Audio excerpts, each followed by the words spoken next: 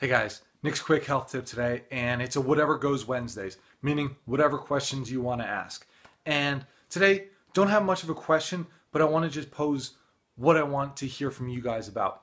I want to hear your questions, what you want to learn about brain health. Hey, we talk about movement, we talk about energy, stress, food, and whatnot. But do you have any specific questions on those when it relates to your body, your health, of your brain? That's what we want to focus on.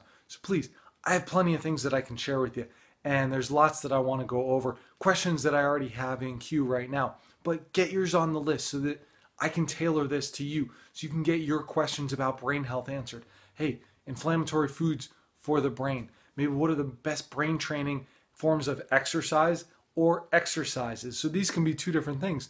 One is with the rest of the body helping the brain, one is actually really training that brain by itself. So, also go over to my website. I've developed a free brain health quiz where it's going to let you know how the health of your brain stands. That's crucial, knowing where you're at so that you can make changes to that right now.